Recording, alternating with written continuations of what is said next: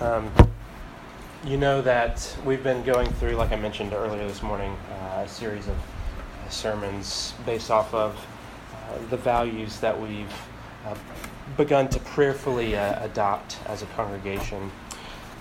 We were, before that though, in the book of 1 Corinthians, taking a look at what Paul had to say to that group of believers there in Corinth. The main problem we were taking a look at that Paul seems to be trying to hone in on is that the culture surrounding the church had become had come to infest in the lives of the believers there in the church. That there was ultimately, because they were embracing the culture a little too readily, there was ultimately, we described a lack of self-denial, a lack of death to self. They didn't really understand the gospel as they ought to have. And so that led to a variety of sin issues, a variety of doctrinal issues, of problems with their belief system and their theology. And so Paul is setting out to address some of the major issues that he sees cropping up in the church. And at every juncture, each time he addresses one of the problems, he answers it and shows how the gospel is the solution to each of those problems. And so we left off in chapter 4 with the talk of how the church was disunited. They were breaking up into different factions and parties centered around certain leaders, and said, well, this guy, he's the one that really has his theology right. He's the one that has the best teaching about who God is and about how to follow Christ. And Paul said, look, you guys, in your following of these leaders, are completely undermining the unity of the church. Today in chapter 5, though, we pick up with a new theme. It's the same underlying problem that the saints there at the church were too readily embracing their culture and failing to live and die to self. And the problem we're going to see this morning is one of sexual immorality in the church. And when we come to a question like that, I think in recent times we tend to define, in particular, sexual sin in the church as maybe something a little bit elevated above other sins.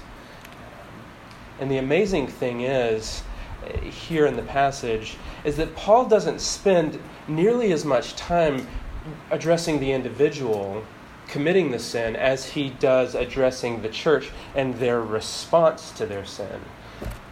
As I was studying this week, I came across a quote from a pastor who said that what Christians do seldom shocks me. I've seen it all. What shocks me is how they sometimes react to what they've done. And I thought that was a really profound acknowledgement to say, look, we all have our own issues that Satan knows, these pressure points of weakness in our lives, and he'll push us to fall and to sin in certain directions. And so, by one token, sin in the lives of each one of us isn't as surprising as is our response at times to those sin issues. Because what you see here in 1 Corinthians 5, what we're going to see, is that both the person and the church thought that their sin issue was a cause for rejoicing. And Paul says, you've got to be ashamed of yourself for that type of mentality. And so we're really looking this morning to answer the question of what the church ought to do in response to these sin issues that are cropping up there within the church. And Paul really begins to address the topic of church discipline. And so the main question that I want to examine for our time this morning is, what is church discipline? And I'm going to do that in one of two ways as we walk through the passage. The first section is going to be in verses 1 through 5, where we'll take a look at the individual, at the person who's actually committing the sin, and how church discipline comes into play with the individual. And then the second thing we're going to do, Paul begins to move on in verses 6 through 13 to addressing the church. This is where he spends the majority of the time, and he gives them an outlay for what their attitude and mentality ought to be, and then how to actually practice gracefully and well church discipline. And so we're taking a look, like I said, in two different ways. First and foremost at the individual, and then at the church, in response to the question, what is church discipline? And so to begin this morning, if you're not already in 1 Corinthians chapter 5, that's where we're going to begin. And we're going to read the first 5 verses together and then begin to unpack some of what Paul writes. It is actually reported that there is sexual immorality among you, and of the kind that's not even tolerated among pagans. For a man has his father's wife.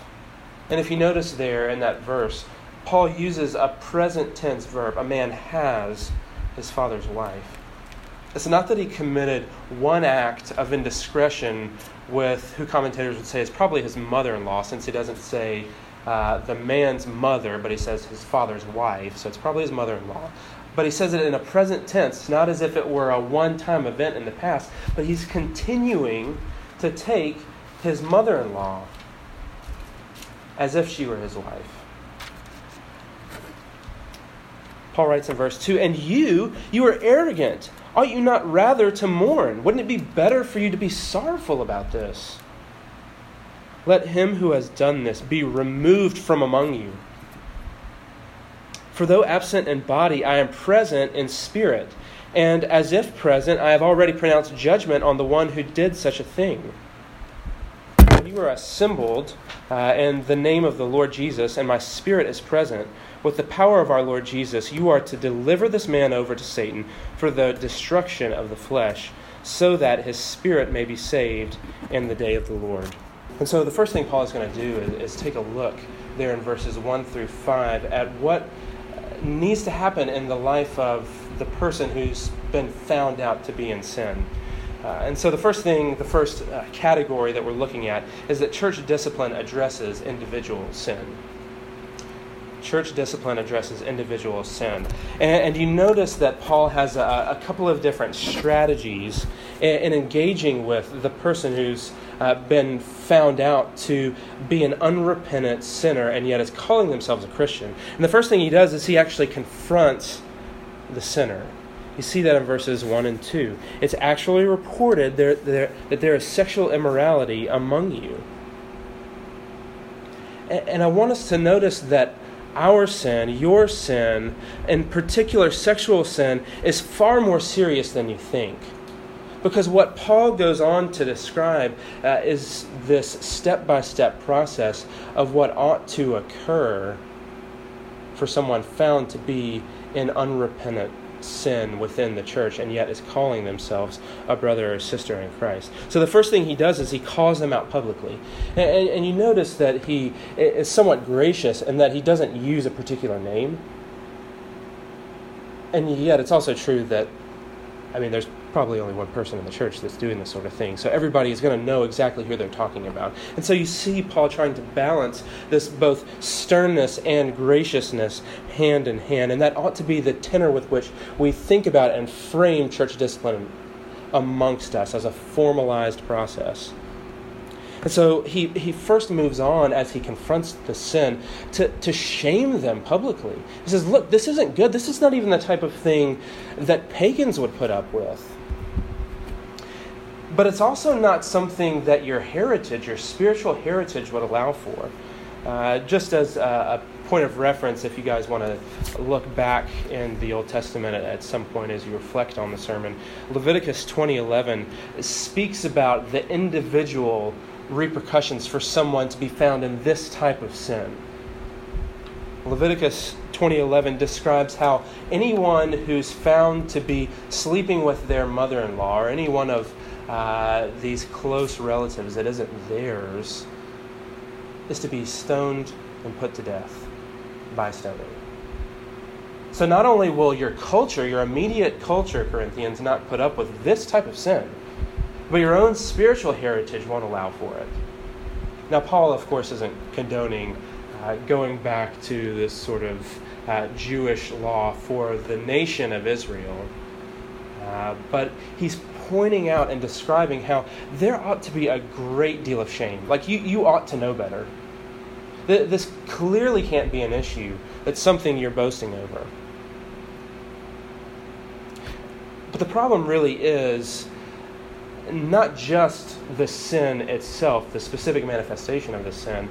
It's rather how much these individuals in the church are reflecting the value of their culture. Like, obviously he says that this person is doing something that not even their immediate culture would put up with.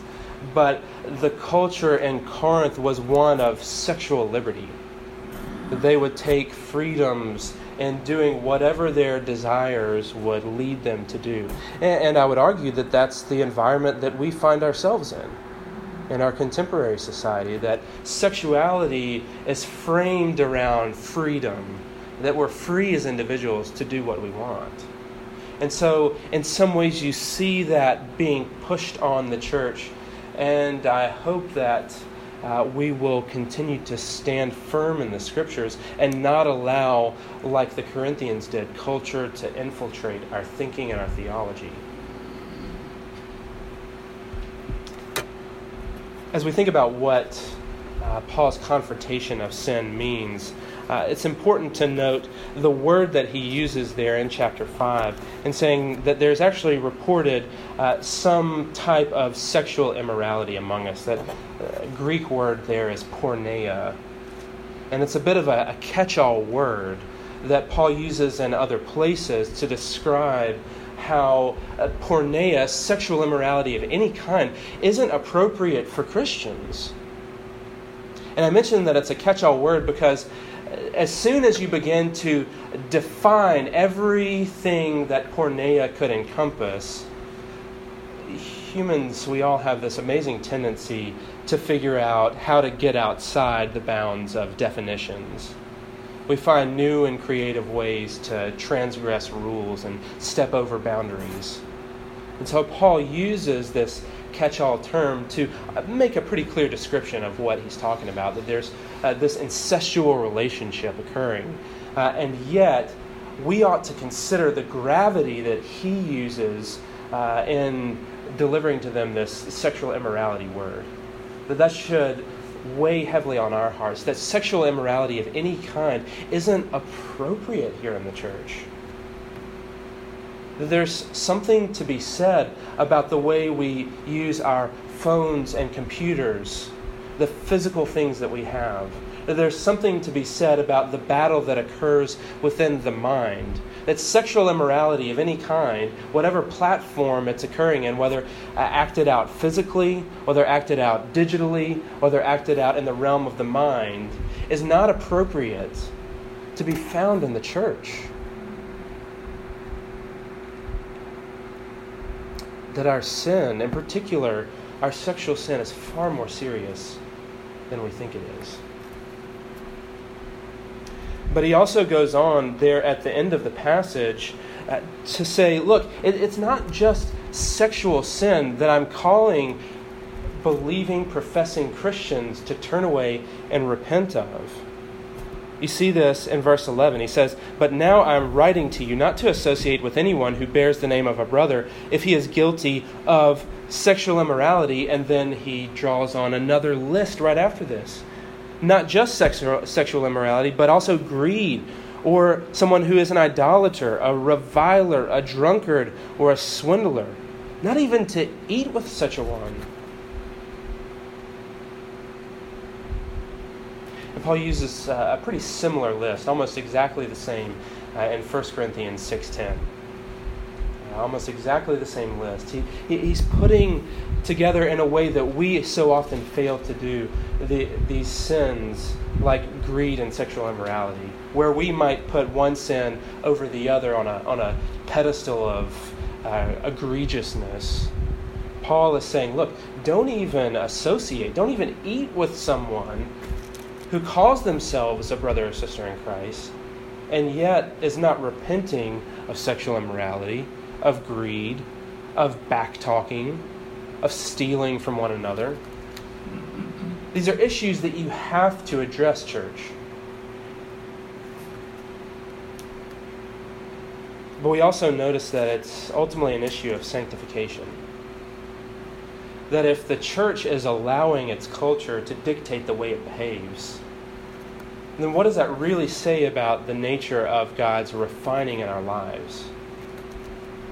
If part of the point of our sanctification is to look distinct and different from the world, to commend Christ by the uniqueness of our behavior, then what does it communicate to the world when we look no different from the world?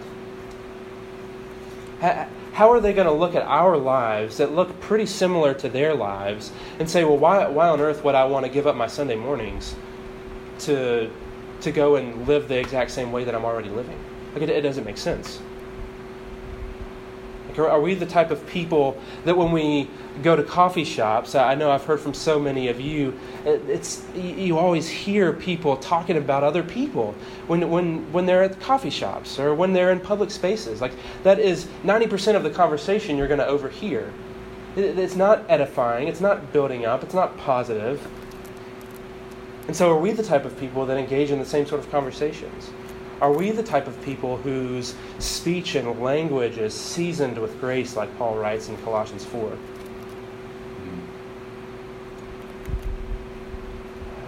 James writes, how on earth can we, on the one hand, praise God with our mouth and then go behind a brother's back and curse them? Do we sound different from the world? Our sanctification is here paramount in the context of what it means to be a holy congregation of people, because each one of us is representing this body that we're a part of, but we're ultimately representing Christ. And so when our lives look no different than the world, how are we commending Christ?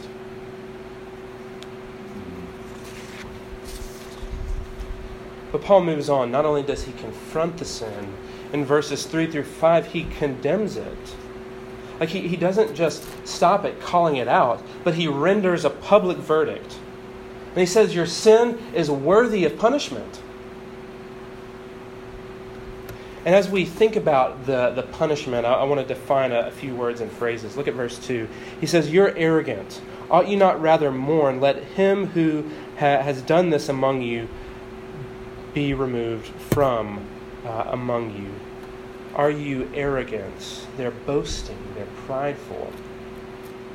It means, like we've already talked about, that they're proud of their sin. They're not repenting of it.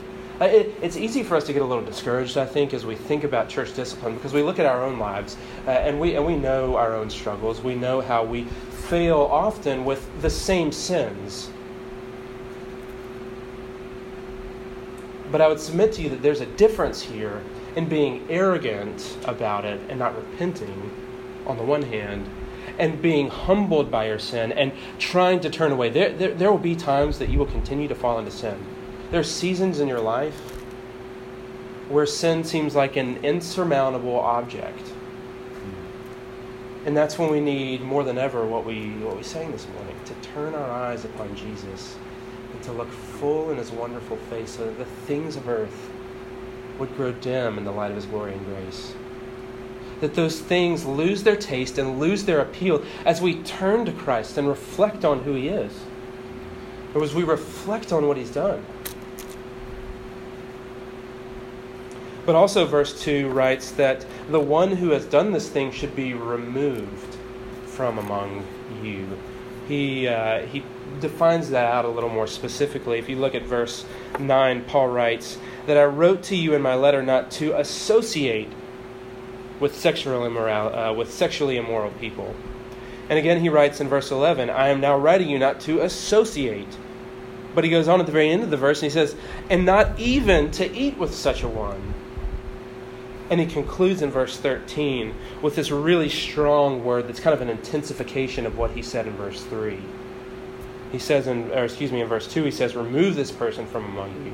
But in verse 13, he says, purge the evil person from among you.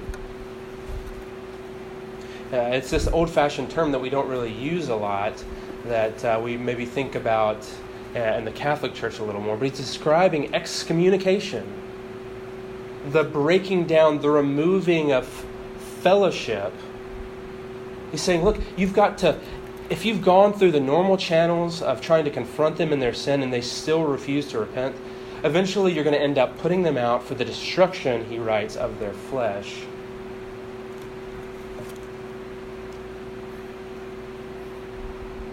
And Paul is describing, when he writes there in verse 5, the destruction of the flesh, this difference that he has in his writing between spirit and flesh. It's a pretty common theme in each of his letters, and contrasting an old order and a new order. The flesh is the old, the spirit is the new. Our life is defined formerly by our fleshly human desires. Our life now is defined by the new desires instilled in us by Christ, the Spirit, the new life.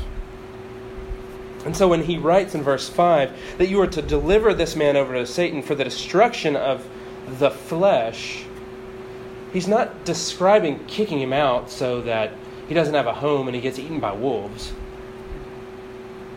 He's describing a spiritual process whereby someone who has called themselves a Christian ought to be thrust out of fellowship with the church so that what is still remaining in them of their old life might be removed, and that the new spiritual life that's already there in existence might be grown and magnified, and ultimately that fellowship might be restored.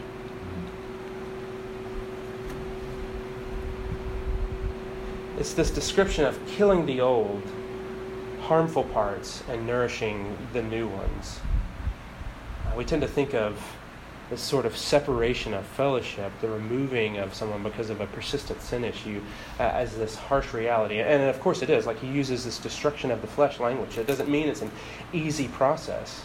It's difficult. It's agonizing. But the intent is that we, if any one of us is ever caught up in unrepentant sin, would be so aggrieved by the loss of fellowship that we understand just how grieving our sin is to God.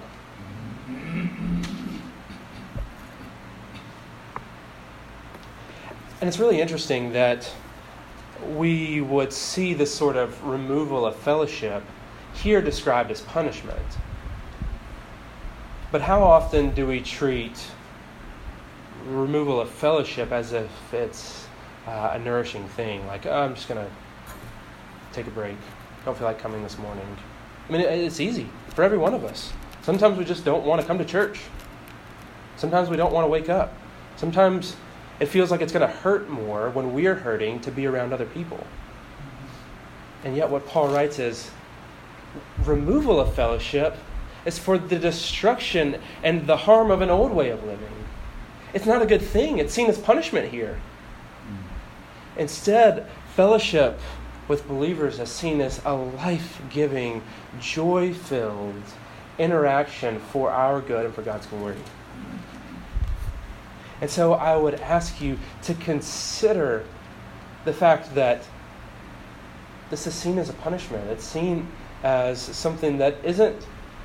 It's not good for us to be apart from one another.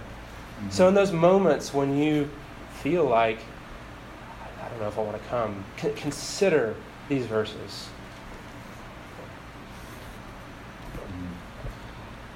But I want to move on. We've looked at verses 1 through 5 and Paul's response primarily to the individual sinner, and take a look in verses 6 through 13 at what Paul has to say to the church as a whole. And so this next section, we're thinking about how church discipline is an issue for the whole church.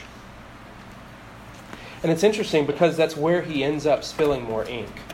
I think if any one of us were writing this letter, we would probably spend a lot more time writing to the individual who's had this egregious relationship with his mother-in-law. Right? That's where we would think we should spend our time. But Paul says, no, church, your response is almost worse than the individual sin itself. That you're actually putting up with it and boasting about it. And the whole theme of the book, the letter to the Corinthians, is that when Paul sees a sin or an issue cropping up in the life of the Corinthian church, he's finding a gospel answer to that problem. And so that's what Paul is going to do here. As he highlights the problem and the deficiency that he sees in their thinking, he sweeps up behind it and appeals to the gospel. But the first thing he does, let's look and read verses 6 through 13 and examine how he first points out the problem before he offers a solution. Verse 6, Paul writes, "Your boasting," plural noun there, "your boasting is not good. Do you," plural, "not know that a little leaven leavens the whole lump? Cleanse out the old leaven that you may be a new lump, as you really are unleavened. For Christ, our Passover lamb, has been sacrificed. Let us therefore celebrate the festival, not with the old leaven, the leaven of malice and evil, but with the unleavened bread of sincerity and truth. I wrote to you in my letter," and this is apparently a previous letter he's making reference to, "I wrote to you in my letter not to associate with sexually immoral people, not at all meaning the sexually immoral of the world or the greedy and swindlers or idolaters, since then you would need to go out of the world." Saying it would be impossible for you to disassociate yourselves from non-Christians who are guilty of these sins. I'm not concerned about you casting a verdict on those people. Let's stop treating the outside world like they're the inside world. Let's stop treating the unregenerate like they're new creations in Christ. We call them to repent, and yet we aren't the one, like Paul writes, to cast the deciding verdict. But now I'm writing to you not to associate with anyone who bears the name of brother, if he is guilty of sexual immorality or greed, or is an idolater, or a viler, a drunkard, or a swindler, not even to eat with such a one.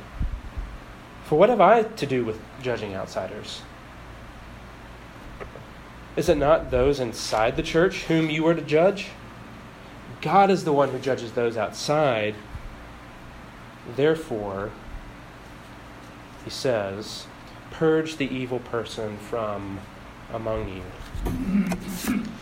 So Paul moves on to addressing the church's response to being found to have individual sin amongst the members.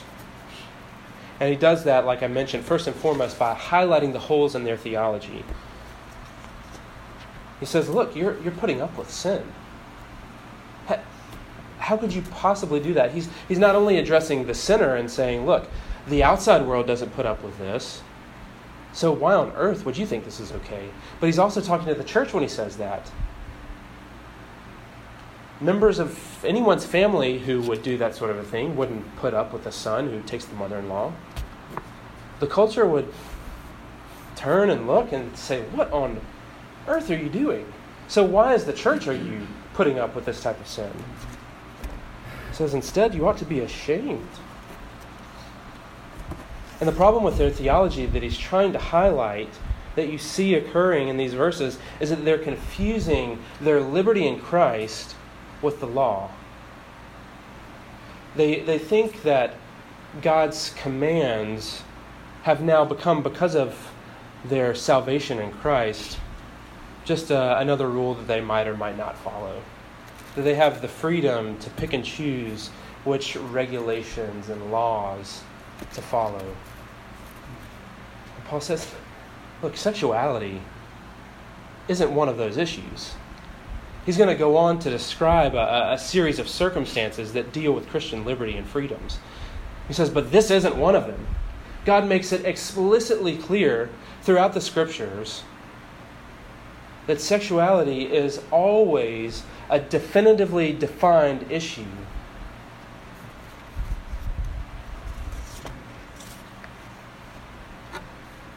And the confusion that they're having about whether or not this is an issue of freedom or whether or not this is a black and white, cut and paste law issue is tantamount, he says, to living an old way of thinking, where you actually think you're celebrating your freedom in Christ. You're actually living like dead people.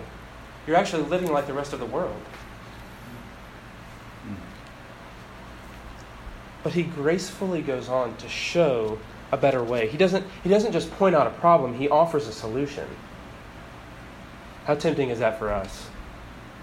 It's so easy to be critical.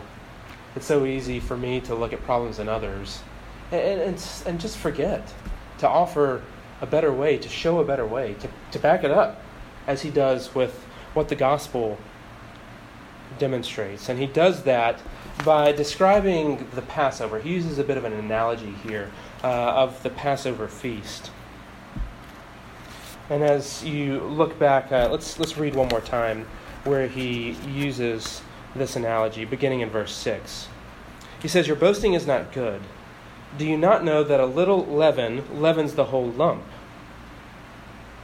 So apparently at that time, it had become common in Jewish practice when you thought about observing the Passover to remove any sort of leaven from your house. Not only were they not supposed to have leavened bread when they celebrated the Passover, it had become customary for Jewish people to remove any sort of leaven from the house. And Paul is saying, look, just like that would occur, you've got to remove any old leaven from among you. You've got to remove any sort of old thinking, any old way of living from among you so that you might begin to celebrate the Passover. And he's not saying that in a Jewish way, he's saying it in an analogous way. He's saying, look, Christ has come and Christ is coming again. And so just like you already purged the old from you, use new unleavened bread in living rightly. He appeals to the gospel to say that, look, Christ has died for you. And therefore, in your acknowledgement and your profession of him, you are new unleavened bread. You are new creatures. So how could you possibly live like this? But he also says, look, Christ is coming. It's both a looking back analogy and a looking forward analogy. Just as the original Passover, where they took the lamb, spread the blood over the lintels of their doorposts, was a forward-looking reality. So this too is a forward-looking reality. He's saying, look, Christ is coming again. And when he comes, let's not let any of his churches have this pervasive sin be found among us. You are new, so act like it. Cleanse out the old leaven that you may be a new lump as you really are unleavened. You really are new. So begin to act like it.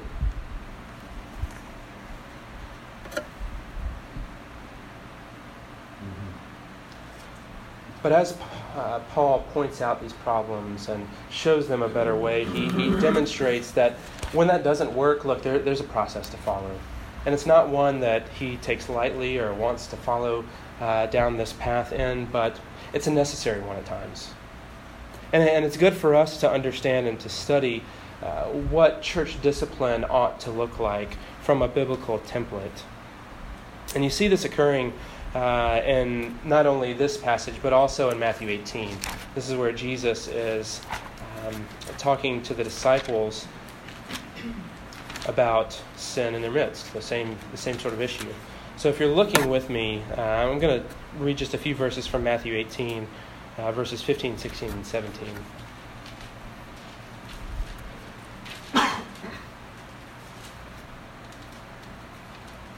Jesus says, "If your brother sins against you, go and tell him his fault between you and him alone."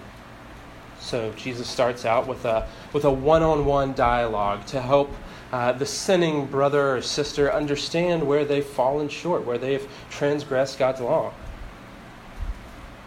And if he listens to you, you've gained a brother. Like you don't have to go any further. He's repented. He's turned away. But if he doesn't listen, take one or two others along with you, that every charge may be established by the evidence of 2 or 3 witnesses. You don't want this to be some sort of mock trial, some sort of kangaroo court. Take 2 or 3 other people, gently continue to confront this person and say, look, there are other people that are agreeing with me, that your actions don't line up with God's commands and scriptures. Verse 17, if he refuses to listen to even the 2 or 3, to them, tell it to the church. And if even then he refuses to listen to the church, let him be to you as a Gentile and a tax collector. He's describing the same exact process here. So on the one hand, you begin by just talking with one another. This ought to communicate the necessity of these sort of personal, deep, meaningful, and discipling relationships.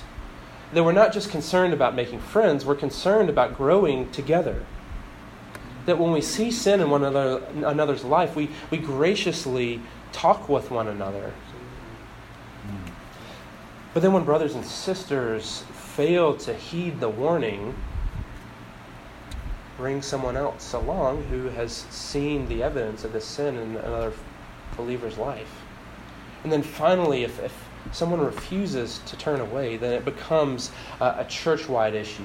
It becomes open to the public domain, and the church officially renders a verdict of stay or be removed.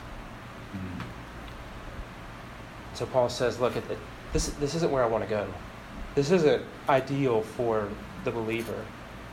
What should be normal is that the Holy Spirit would render what it renders, that it would reveal to us, that it would convict the world of sin. But when that doesn't happen, sometimes he uses brothers and sisters to point out sin. And so his prayer is that it never gets to this point. And my prayer for us is that it never gets to this point if any one of us is found to be an unrepentant sin. Like it's easy to start this process and say, look, I'm graciously coming to you because I'm just concerned. I'm concerned that you're following a path that doesn't lead to life, that isn't in keeping with God's law. And I pray that in those moments, because there's probably a time where each one of us is going to be found to be in sin that we didn't realize, that God would give us the humility and the grace to accept and then to repent and turn away and not to boast. Because he's not trying to be Debbie Downer in this passage and just describe bad news after bad news after bad news. Saying, look, the end goal is always that the believer would be restored from their pattern of sin and that the church would be benefited. You see that at the very end. Let us, in verse 8, therefore celebrate the festival, not with the old leaven, the leaven of malice and evil, but with the unleavened bread of sincerity and truth. That as sin is removed from among us, what's typical of the church is an eruption of joy and celebration. That the sin that so easily entangles now frees us up to do what we ought to do naturally and be a people of joy. A people of celebration and delight in what God has done for us.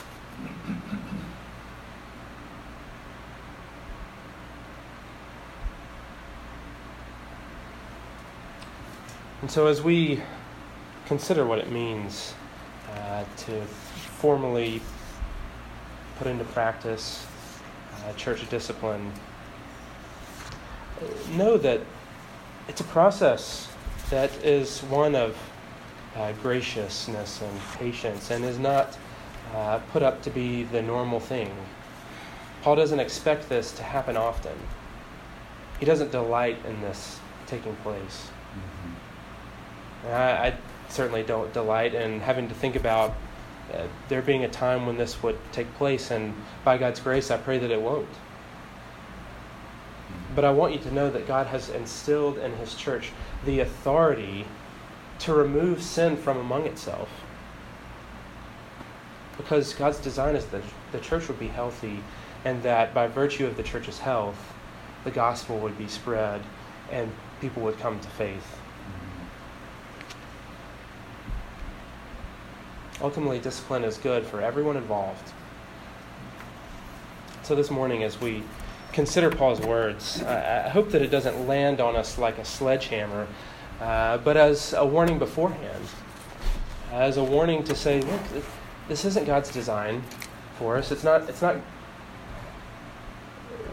good that we would be caught in unrepentant sin. It's not good for this to occur.